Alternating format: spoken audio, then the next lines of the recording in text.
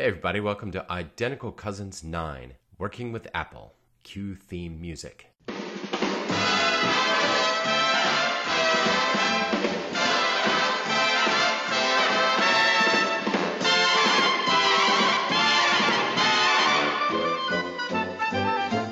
Hey Michael, how you doing? Hello, Brent. Had wonderful holidays, I hope. Oh, yeah. Unbelievable. Like, last episode, we recorded before the new year. Now we're in the new year, and we're already 11 days in. Time's a-flying. Oh my goodness, we're almost halfway through January. Yeah, That's crazy. And at the end of this month, of course, is Macworld Expo. Yeah, I'm looking forward to that. I'm going to be there just 2 days, Friday and Saturday. Well, and Yeah, I'm going to Sunday. be there 2 or 3 days. I'm not sure Yeah. yet, but at least 2 or 3 days. That would be fun. So do you just drive in, or do you actually get a hotel room in town? I do drive in, but I get a hotel room as well. And the reason being is I'm more tempted to come home and just go in for like one day and very short if I don't. Mm-hmm. And then stuff's going on, so that way, I can hang out kind of late and I don't have to worry about coming home and getting up. And I don't know, just kind of, yeah. That makes sense. I'm looking forward to it. It's smaller than WWDC, but it's kind of like the people that you most want to see are usually there, so it's really cool. Exactly. Yeah. Exactly. For me, it's about the people. I mean, even for WWDC, it's about the people. Absolutely, it is. The community, right? Mm-hmm. So yeah, I'll be there. You'll be there. Hopefully, most of the people listening will be there. It'd be nice to meet you if you're there. Just look for us and say hello. Yeah. So yeah, that's just for everyone who doesn't know. It's January 31st to February 2nd, and yeah. Yep, in sunny San Francisco. It's going to be Yes, sunny, cloudy San Francisco. fun. Well, yeah, okay. Yeah. Oh, foggy, excuse me, foggy. It's going to be clouds, it's fog. It's going to be miserable, actually. But, we'll be indoors most of the time, so don't worry. It's not miserable. San Francisco's amazing. Yeah. We could have a whole episode debating that, I bet. All right, anyway, so the new year is off to a good start. Everything is going well. Yeah, so any news going on? I know we have our Glassboard comments we want to address. Yeah, let's get to that. News, schmooze. We don't need to cover the news. We don't need no stinking news. No. We gotta, there are other great podcasters who cover the news. We don't need to do it too. All right. So is this a new theme for 2013? I think I just don't care about the news. Or I care about the news, but I just don't want to talk about it.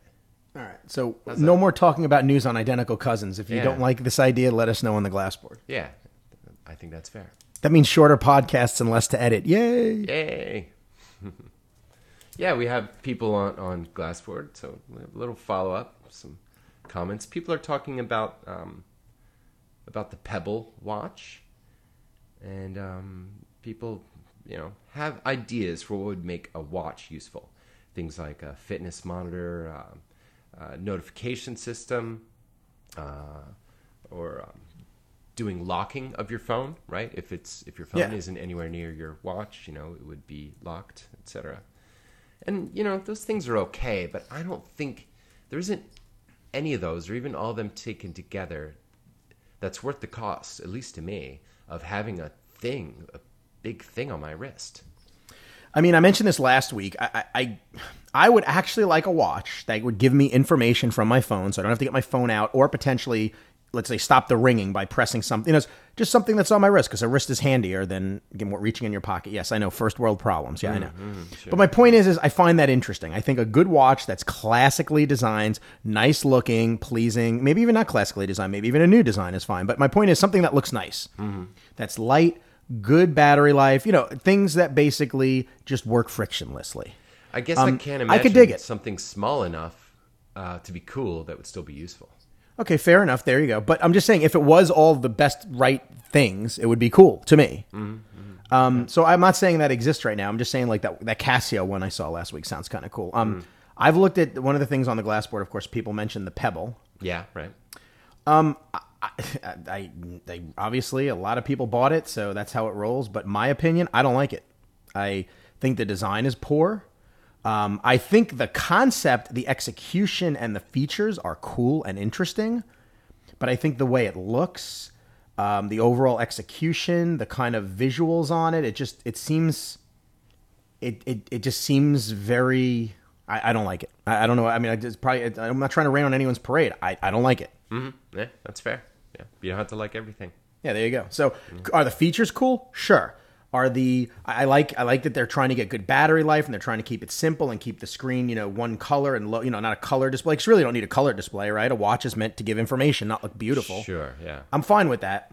The features, all this stuff, it's kind of a very nice package. I think what people are attracted to are the feature sets, are the notifications, are the functionality. That I think is actually great. I will give it that. But the way the watch looks, and kind of the execution of the visuals of the graphics of the display, I just, I don't like it. Yeah. Now, just back to what you were saying about the watch thing, you just don't even like the concept of even having a smart watch anyway, right? Yeah, I really don't.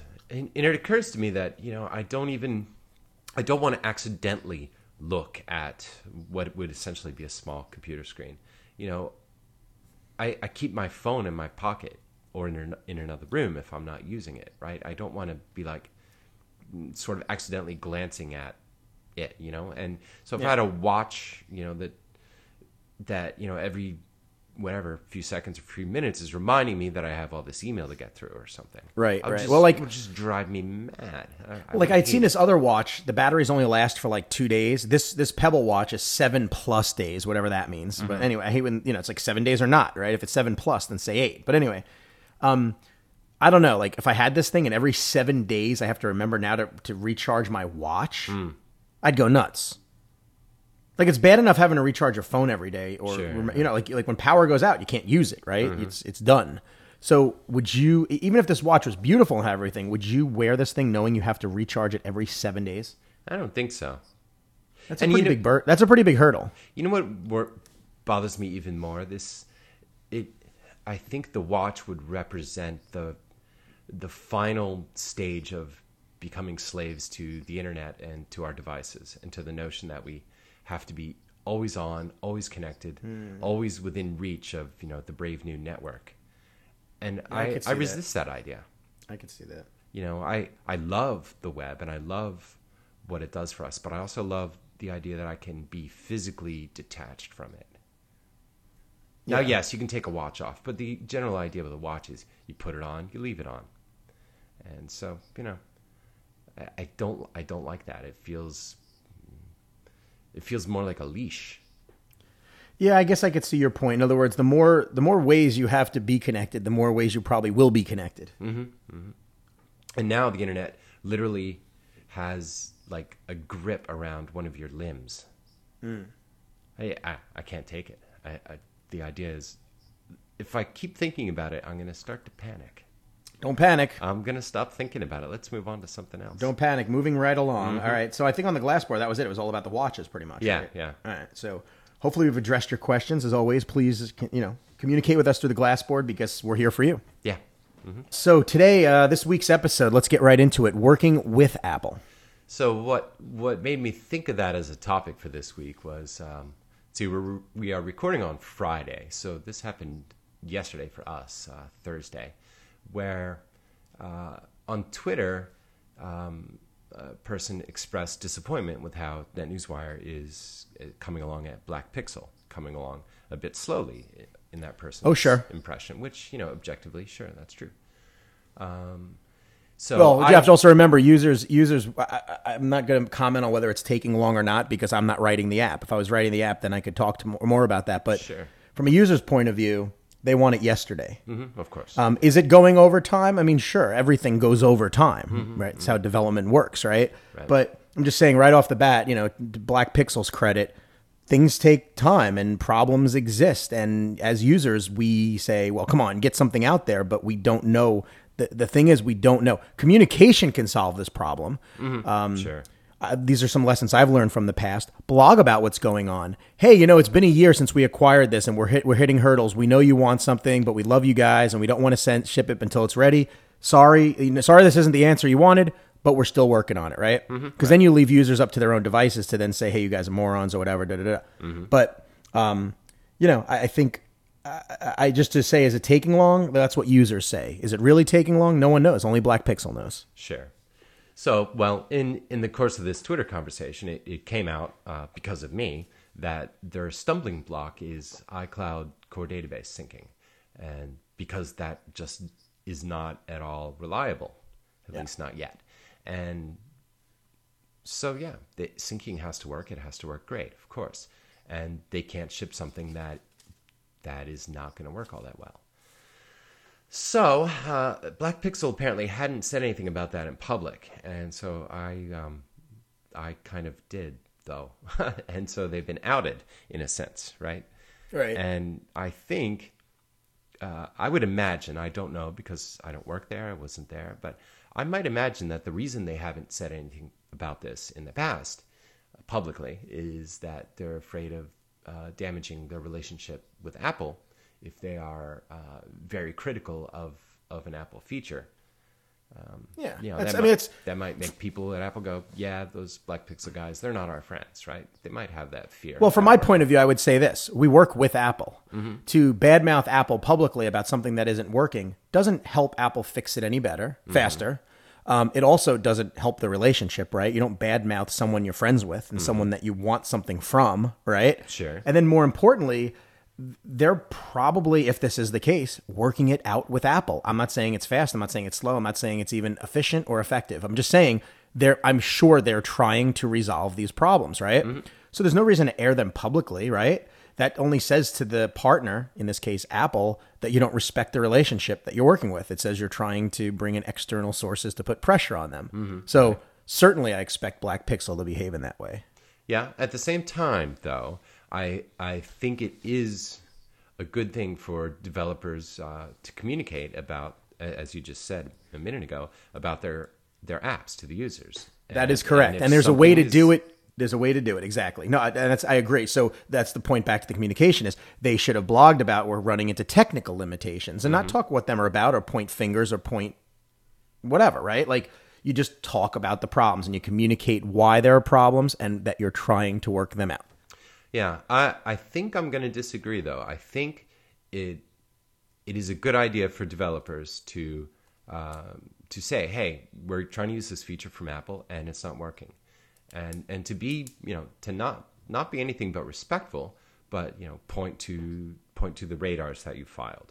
Or you can point out what's wrong. Oh, no, absolutely. You can point out what's wrong. I'm sorry, just to make sure it's clear. You can point out what's wrong, but don't do it in a making example of Apple kind of way. That's what I meant. Sure. Right. Yeah. So you don't have to do it to basically say, well, Apple's not helping us, and now we're going to bring it to the public to get the public pressure on them. Right. Because there are some developers that do this. Yeah, and that's trying to pressure Apple is like trying to pressure a cat.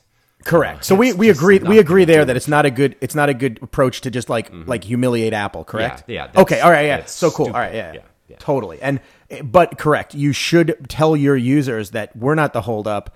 Apple is, or this framework is, or whatever, and make sure users understand, hey, our hands are tied. We can't continue, just like we're at Apple's mercy. Right. So I think it's sandboxing. Sandboxing. As my own app, I can get into a lot of topics about sandboxing, but these are things that are not going to get fixed. Sure, we put pressure on Apple to fix them, but they're just not going to get fixed. I mean, they're just not, like at least not in the near term, right? Sure. So you just keep pushing forward and going. But anyway, yeah. Okay, so back to what you were saying. Yeah, it makes sense. Developers have to be public about stuff like this, and it's very easy to be afraid and not say anything at all. And Apple runs the App Store, right? They create the devices that our code runs on. They create Cocoa and the various frameworks we use. Of course, we're living in Apple's ecosystem. And we rely on Apple, as I say it. Absolutely. So, it can be a little bit frightening. Like, oh my God, if I say something bad, will that prevent me from ever being featured on the App Store? Or will that cause my evangelist to stop talking to me, or whatever? Oh, sure. But I think the thing is, don't be a jerk about it. Talk about things unemotionally. Talk about them precisely. But go ahead and talk about them. Don't be afraid. And it's a pretty safe bet that if you're running into bugs or frustrations or something, there are people internally at Apple who are probably quite aware and would like to see those things fixed too. Yeah, I would agree. And I think also opening the dialogue. Oh yeah, absolutely. And I think opening the dialogue with your users. In other words, if you're doing this to publicly humiliate Apple, then you deserve what you get if you get something bad, right? Because you're not trying to solve the problem. You're trying to publicly humiliate Apple. Yeah. If you're actually trying to communicate with your users And whether this is a takeaway for Black Pixel and or other developers, I sure hope it is, because I've learned from my experience in this lesson, it is important to communicate with your users. And obviously, when they acquired NetNewsWire, they acquired users, right? Yep. So keep them in the loop. You don't have to release. You don't have to look.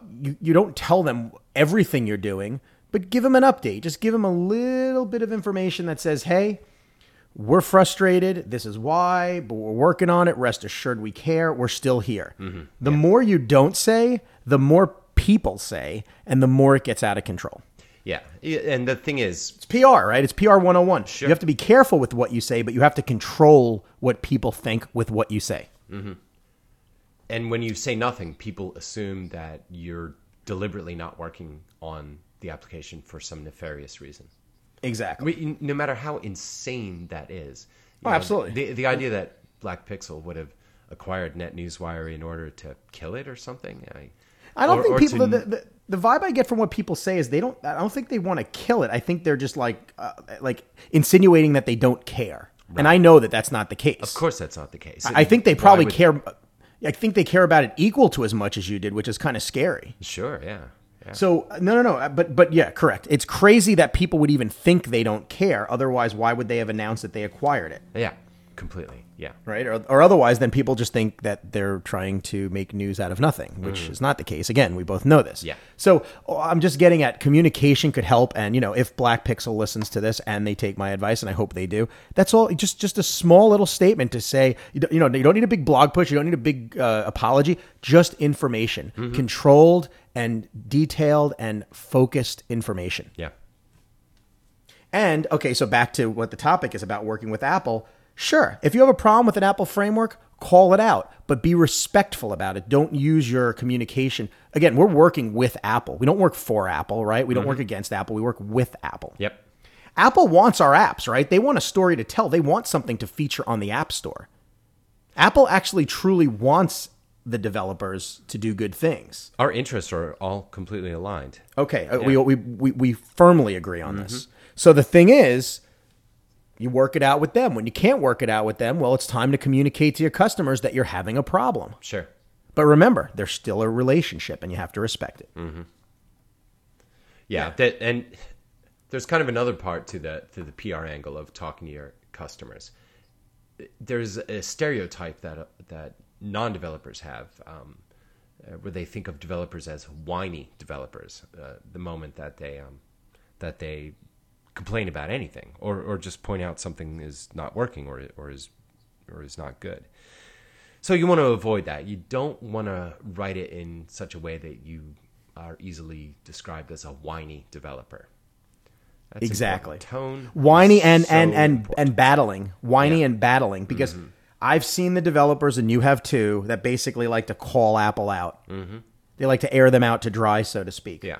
I mean, all right, here we go. Newsflash. Apple's not perfect, everyone. Newsflash. Like, hello. You know what I mean? Like, it's almost like hysterical when you see certain developers yell at Apple like, how could they? How dare they? It's like, well, duh. Like, they're not perfect. And they have a big company and a lot of people and stupid decisions and decisions that we don't know why they're making, right? Yeah, They may have and in fact, I would say they have deliberate reasons for everything that they do, for the most part. And everything. Yeah, just like, I don't know. So yeah, when you see the developers that call them out, I know you don't like it either. You almost get defensive of Apple. We've talked about this on a few occasions. Yeah. Like, you almost get like, oh, come on, that's not cool. Yeah. But yeah, you're right. Don't be afraid of Apple. Don't live in a relationship where you think if you say something or talk about them, they're going to get pissed. And if they get pissed, they'll let you know. Oh, yeah. I know a couple of developers who have said something and Apple's kind of pinged them to say, yeah, could you take that down? Or, yeah, I mean, again, then you could get defensive and say, oh, well, they're trying to control us. But, well, no, they're, again, PR. It's all about PR. Yeah. That's what Apple does best is PR, right? Yeah, Apple's good at it. Yeah, no question. But more than that, they're great at making products that are worth talking about. All right, so here's actually a good thing we could talk about that I'm sure our listeners would find interesting. So you and I have been working with Apple for many years. And it's like most relationships, it's dysfunctional. I don't know. Sure, it has its moments, but I mean, yeah, mostly things work. I don't have too many complaints, actually. Yeah, but I mean, the problems like with sandboxing and other things during the course, there's always things you run into that are always frustrating, right? Sure, right. It's not highly dysfunctional, but it's dysfunctional. Right. The frustrating things are the technical issues. Yeah, exactly. Right. When you, yeah, they no, can drive exactly. you bananas. Yeah. Well, and the fact when the buck stops there, like, oh, I can't do this. Well, it's a private API. Well, you can't do it. Mm-hmm. Okay, so that's the end of that feature that could have helped thousands of users. Yeah, like, right, indeed. I as a designer get the most frustrated when a technical limitation, let me rephrase that, when a intentionally created technical limitation stops me from implementing a feature that I want to implement. Mm-hmm. Okay. That is the worst frustration I have because it could be done. Mm-hmm. It could be done easily with like one method. Mm-hmm. But guess what? You don't have access to that method. Mm-hmm. And you can't put your app on the App Store if you use that method. So I think for me, the biggest frustration is when, hey, this should be working, right? You know, the documentation says it should work, right? The APIs are there. You know, everything ought to work, right? This feature you want to do, it ought to work. It's all documented. And then you go through and you implement it, and you just find bugs on Apple's side. And you're like, I literally cannot do this thing because of bugs. Yeah, so I guess that are out of my control. Those are similar, right? Because yours is sort of handcuffs for the sake of something that should be possible because it says it. In fact, yours is worse, I'd even say, because at least with mine, I know it can't be done. Right. It's horrible that it can't be done because it actually can be done. It's almost like a tease, right? Yeah. Oh, look at this thing. You can't use it. Mm-hmm, mm-hmm. Where yours is like, hey, look at this thing you can use, and guess what? You can't use it. Yeah, right, exactly. And, yeah, and okay, I could see that. And that's the position Black Pixel's in with NetNewsWire. You know, iCloud core database syncing ought to work, except it doesn't. As it's documented, it should work. Yeah, right. And, you know, imagine how frustrating that is. You plan to use a thing, you write all this code, you start running it, testing it, you run across a few edge cases or whatever, you try and work around those. But then you find that there are things that you just can't deal with, that there's literally no code you could write to work around some bugs. And those bugs are very, very bad. Right. You know, that kind of frustration is terrible. Yeah. Well, I think also probably from the viewpoint of Apple's also promoting these features as features that users can use. Mm-hmm. And users are asking for them. Users well, that's the thing. They've set up that's exactly my point. They've set up expectations for people to want these things, and then it almost looks like the developer dropped the ball by not having it. Yeah, right. That's exactly right. Yeah. Yeah. Well, I mean, those are certainly frustrating, but again, you communicate with Apple, you communicate with your users, and that's all you can do. Mm-hmm. Okay, episode's over. Bye, guys. No, I think that pretty much covers it. But you'd agree, right? Like that's what you communicate with Apple respectfully, you communicate with your users respectfully, and that's all you can do. And the key there is respect. You respect all parties, yourself, Apple, and your users. Exactly. Yep. And I think that is the takeaway for everyone listening is that you don't have to be afraid of Apple, and you don't have to avoid talking about Apple. Just remember, you owe Apple. In a way, you're working with someone, company, something that has helped you create what you create, right? They create the tools, they create the products, they create the frameworks, whatever, right? Right. So you got to have some level of respect for them. Absolutely. Yeah. With the iCloud stuff that Black Pixel's running into, you can easily say, I could easily say, I have no respect for them over this, right? This problem's been going on a long time and everyone knows about it and all this, but we don't know what's going on, why it's still going on, the problem, right? I'm sure Black Pixel knows by now. I would hope they know if they've had an open relationship. But on the other hand, Apple should do something about that, to issue a statement or something. I mean, obviously they don't want to because then they have to admit their stuff is broken and then the stock price takes a hit or whatever, right? People jump all over that. But believe me, I don't want that. The point is, are you an Apple shareholder? I am. I own one share. No, I'm kidding. I own some shares. Yeah, me too. Yeah, the funniest part is I had a ton of when I worked at Apple. I worked in Apple back in early 2000. I had a ton of shares because they were cheap then, right? Yeah, right. And working there, I got shares. Mm-hmm. I had a ton. And right before, the iPod had come out, but right before the spike, when the iPod was kind of like, people were still not laughing at it, but people were like, this isn't going to work. And then retail stores had launched and they were doing pretty bad. And there were some lawsuits against Apple for price fixing and other stuff. It just was looking really bad, right? You sold. But I made a profit. So here's the empirical question. If you sell stock and make a profit, but would have held it for longer and made even more, is it a loss? No, it's not a loss. You So that's how I look. That's how I don't cry to sleep at night. Yeah, right. If you do that, you'll go crazy.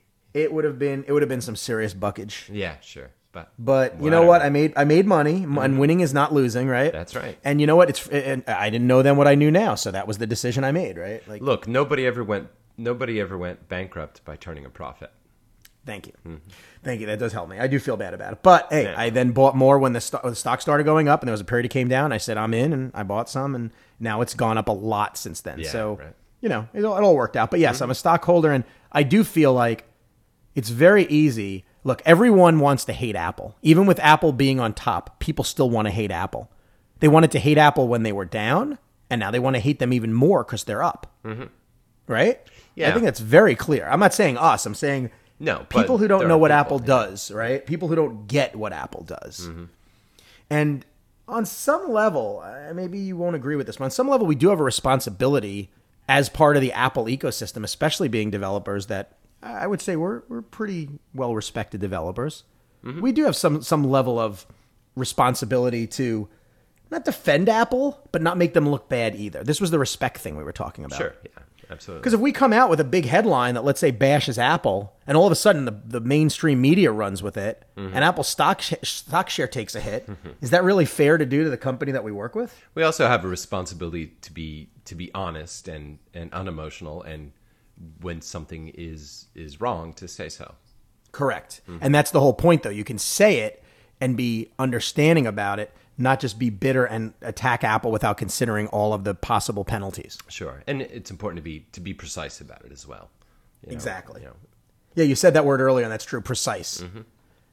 Because you don't want to also cover it with sugar.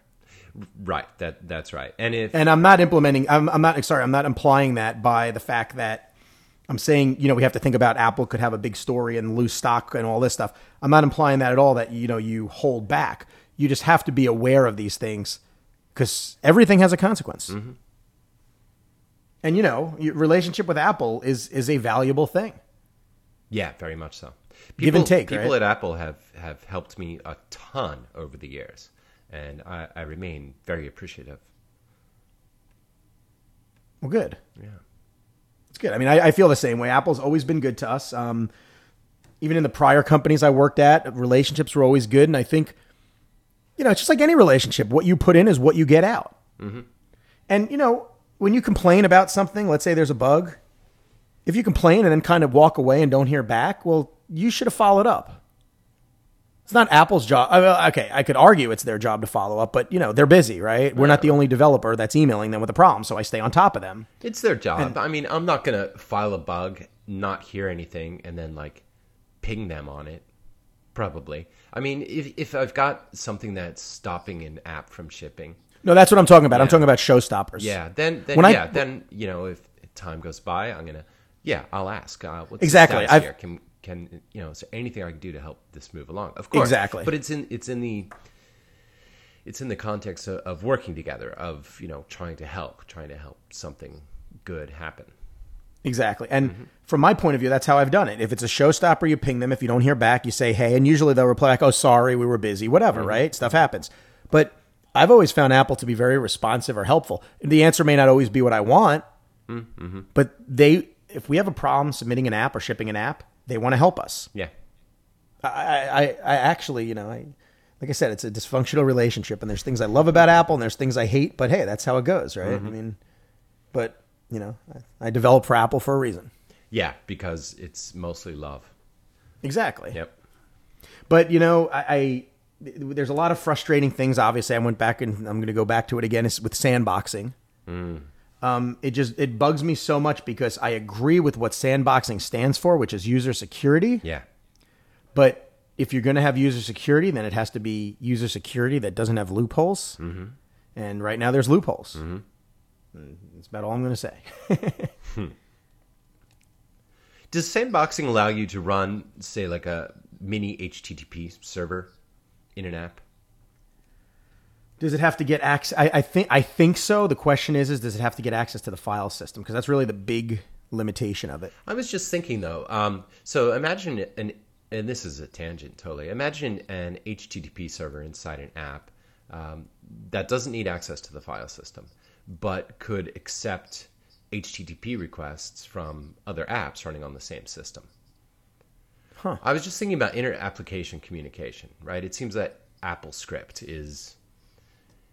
is tricky in the sandbox world because I can't write a script in my app that tells some other app to do something, right? That's going to violate sandboxing, or at least as I understand it. So basically, could you run an HTTP mini server in the app? Mm-hmm.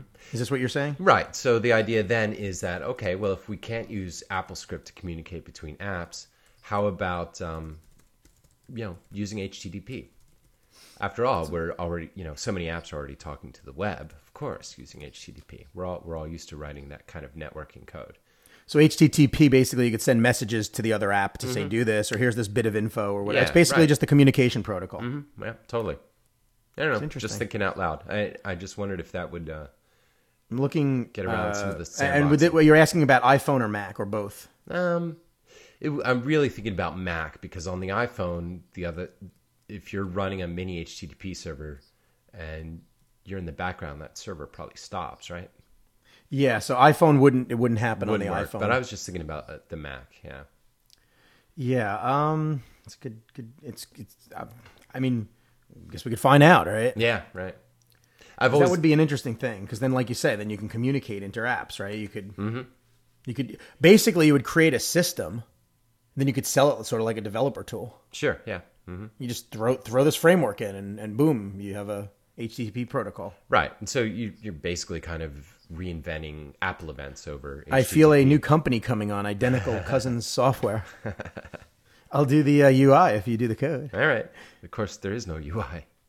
Yeah, well, let's say a system preference. No, I guess there isn't any UI. Yeah, right. Yeah, an app either includes... All right, I'll write the framework or documentation, doesn't. all right? Yeah. I'll write the There you go. documentation. I have to the do website. something. Yeah, right. Yeah. I have to do something.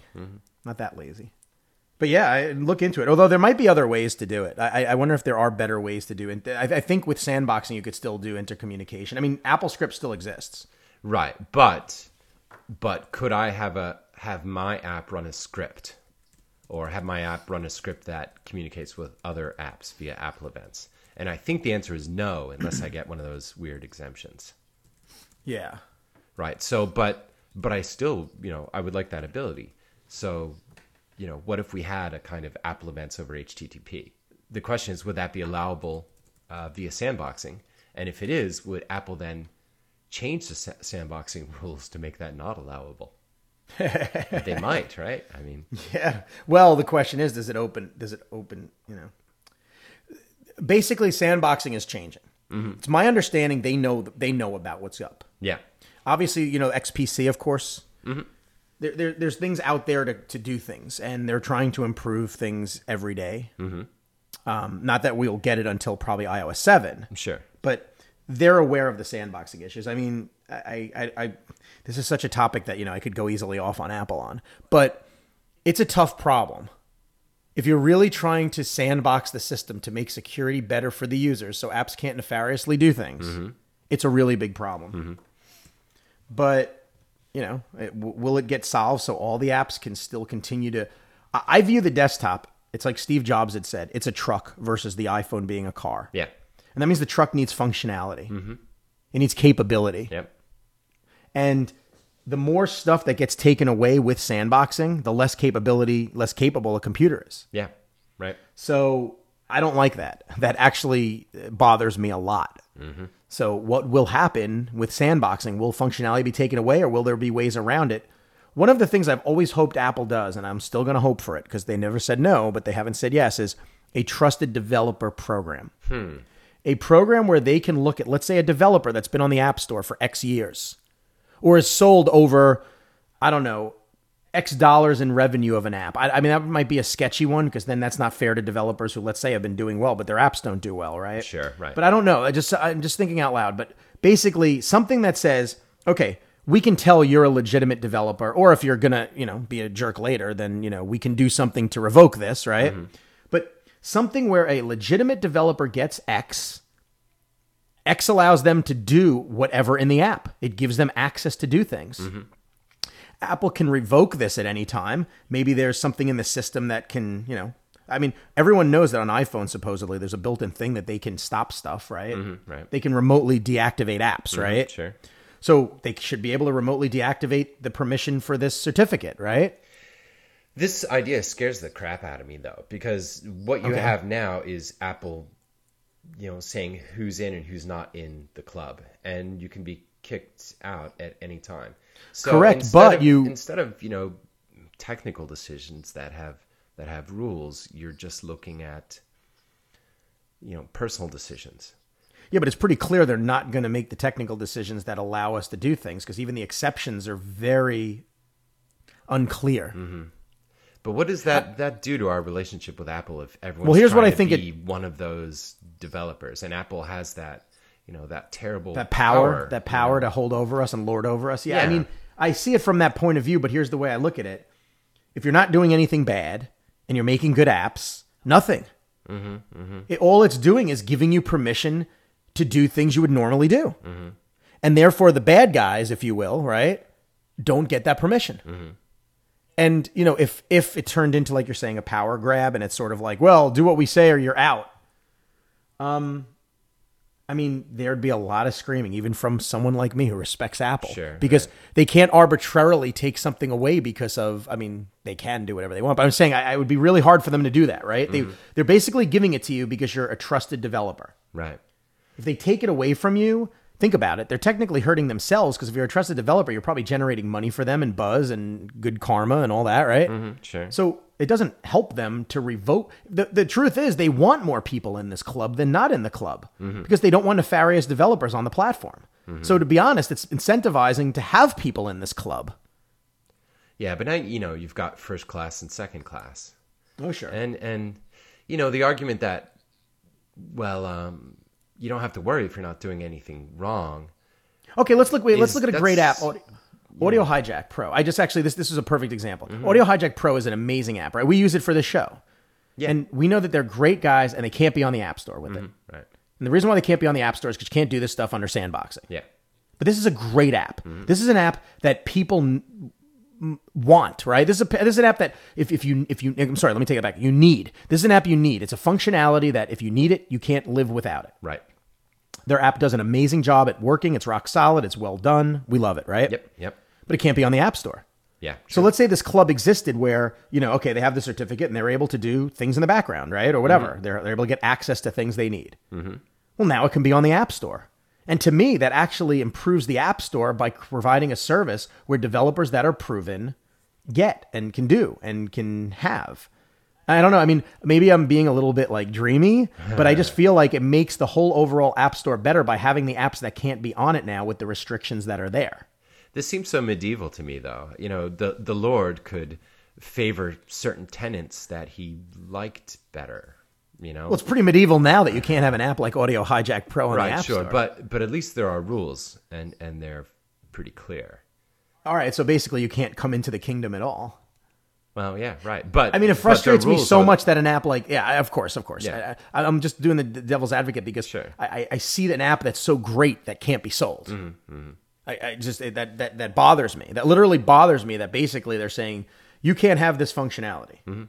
I mean, I guess they're not saying you can't have it. They're saying buying it directly from the developer. Yeah, sure. Right. It's still allowed, of course. Right. Actually, Audio Hijack Pro is one of those rare apps that I hate to say it this way, doesn't really need the App Store because it's, like I said earlier, a need. If you need this, you're going to Google for it and you're going to find it, right? Probably. You're going to probably discover it. I mean, they're well known. They have a good brand. And while they don't market that much, they have a good brand. I'd argue the opposite. It would never have occurred to me in a million years that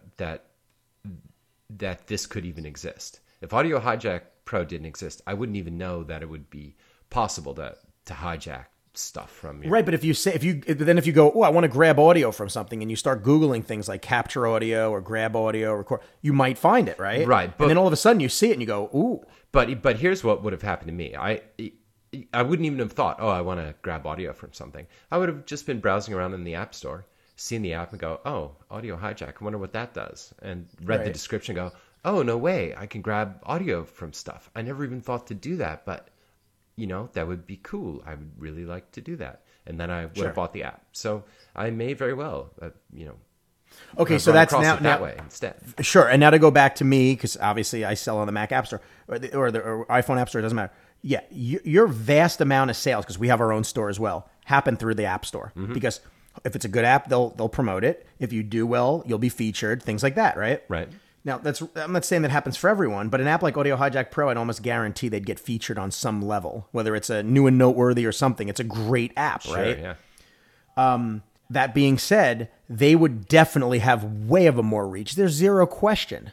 But they're in a rare situation where their app, because of it enabling a need rather than a want, is something that people seek out rather than discovering. Does that kind of make sense? Well, it does, except that I'm not totally sure I agree that it's just a need. I think there's a lot of want here.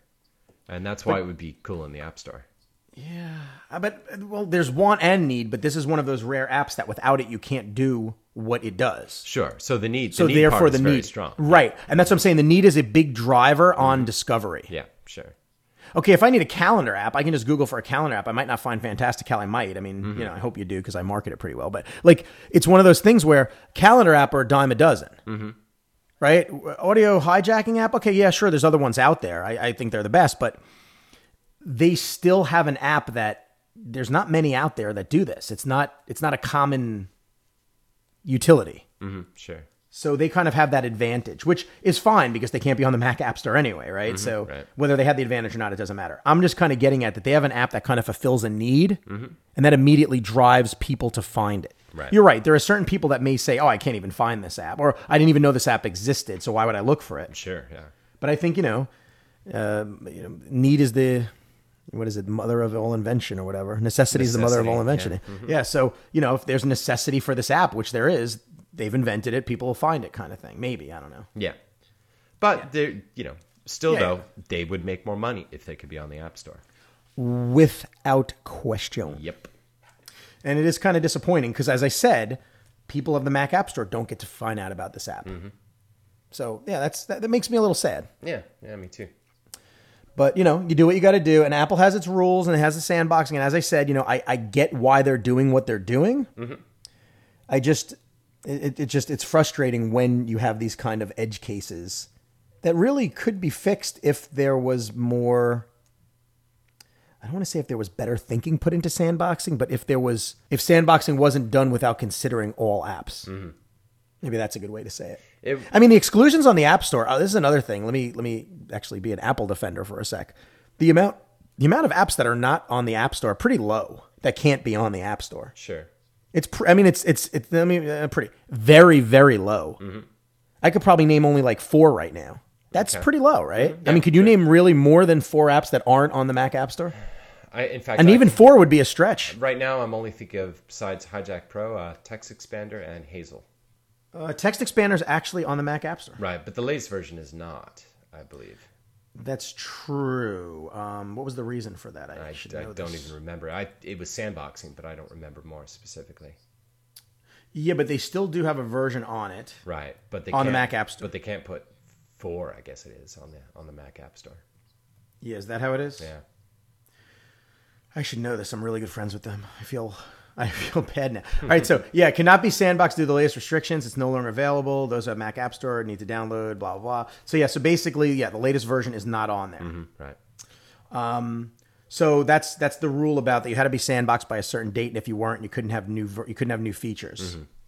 So it's still on there. I think 3 is still available on the Mac App Store. Right, sure. So okay, I'll accept that as it's not on there. 4 isn't, but 3 is. So at least people discover the app, right? And then maybe they buy it later, and then they even say, "Here, we'll give you an upgrade or whatever." Yeah, So- maybe they do. No idea. But there's fair enough. It's an example. So what? Any other ones? Hijack Pro. Fast scripts. That's something I use all the time. Fast scripts and Text Expander are just a Fast part scripts. of my normal workflow. I don't even think about them. They run in the background, do the things they do, and they could never be on the App Store. Hopefully, we'll get a lot of Glassboard activity on this one.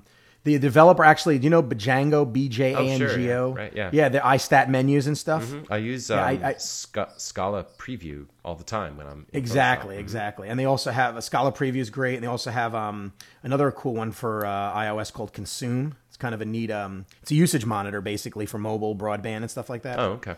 Yeah, so really, they're great guys and good apps, and they're not on there. They can't be on there. So there's another one. Isn't Scala on the App Store?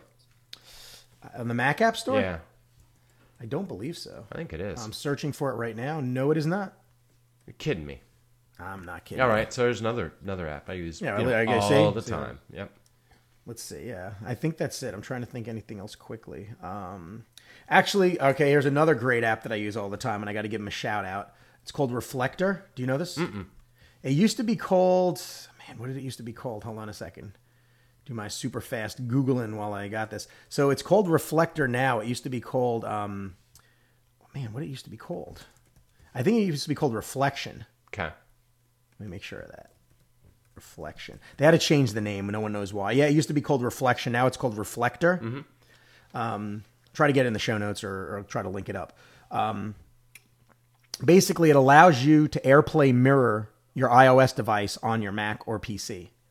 Okay. So if I need to record something directly from my device, it AirPlays it to my Mac and makes a recording. Mm-hmm. Okay. It is baller, dude. You've got to get it. All right.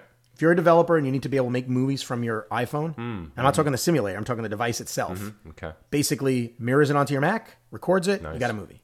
Yeah, it's really, really well done. So that's reflectorapp.com. Okay. And yeah, so there's another one that's not on there. I mean, that one I get. I mean, that's doing like mad stuff in the background Sure, and AirPlay yeah. and hacking and all that stuff. But regardless, it's still not there. Mm-hmm. Oh, you know who else is not on the App Store? I got to give shout out because they're friends as well. You know the Ecamm apps like Printopia and PhoneView? I haven't used them, but I've heard of them. Yeah, so Ecamm, it's ECAMM.com. Mm-hmm. Yeah, they also cannot be on the Mac App Store because they're doing a lot of hackery. Printopia, for example, it allows you to do air printing using your Mac. So you set your Mac up with this system preference pane, okay. and boom, you can just print. But you can print directly from your iOS devices. You can even save files directly to your desktop and stuff like that. It's great. Oh, okay, cool. And then PhoneView is sort of like a call log, voicemail, app data, SMS manager for your iPhone. Another cool app. Mm-hmm. So yeah, so those aren't on the store either. Right. So we're finding there's a lot of apps not on the store. Yeah, I'll bet if we started digging, we could probably find a lot. And they're useful and cool apps. And I totally forget what our point is. The point here is that it's kind of disappointing that there are apps that you can't discover simply that can't be on. Right, and of course. And you know, they're hurting, in a sense, they're hurting the user experience of a Mac by not letting them discover apps that actually exist. Mm-hmm. And highly useful apps, no question. Apple should know this better than anyone, right? Hardware and software are why the Mac is great. Mm-hmm. Yep. Both, right? Yep. So now all of a sudden they've artificially, in a sense, removed an app like Audio Hijack Pro. Mm-hmm. Now people will never know about this functionality. Right. Again, sure, they can find it and discover it on their own. They will. I mean, I'm sure Audio Hijack does pretty well, but yeah. Just imagine. But fair enough. But the goal is that, you know, you have the Mac App Store. What's the purpose? To let users discover great apps. Mm-hmm. Well, guess what? They're not discovering these great apps. Yeah. Yeah, it's that kind of thing does frustrate me because then I'm all about user experience. I don't care about anything more than user experience. Mm-hmm. And user experience means having great apps to experience. Yep. So, any other final thoughts about working with Apple? No, not really. Yeah, I mean, the short takeaway version for me, the too long didn't read version is, I love Apple. I love working with them, but it is like a dysfunctional relationship. Nothing's perfect, but I'm still doing it all these years, so clearly it's not that bad. Yeah. And to be honest, they're really, really good with their developers when their developers are really good with them. It's kind of a give and take thing. Sure. And, you know, for better or for worse, I'm an Apple developer. Yep. For better. Yeah, I think so. Mm-hmm. No doubt. But, you know, you're right. You're right about what you said earlier. There's no reason to be scared of them and not talk about them. Just be clear, be honest, and be respectful. Mm-hmm. Yep. Simple as that. All right. Anything else before we shut her down? You know, I think we're done for the day, cousin. Yeah, let's call it an episode and sign off. Sounds good to me. So you cued the intro music. I'm going to cue the outro music. Meet Kathy, who's lived most everywhere, from Zanzibar to Berkeley Square. But Kathy's only seen the sights the girl can see from Brooklyn Heights. What a crazy pair! But they're cousins, identical cousins all the way. One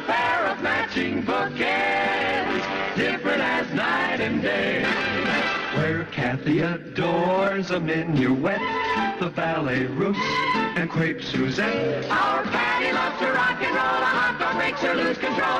What a wild duet, still they're cousins, identical cousins, and you find they laugh alike, they walk alike, at times they even talk alike. You can lose your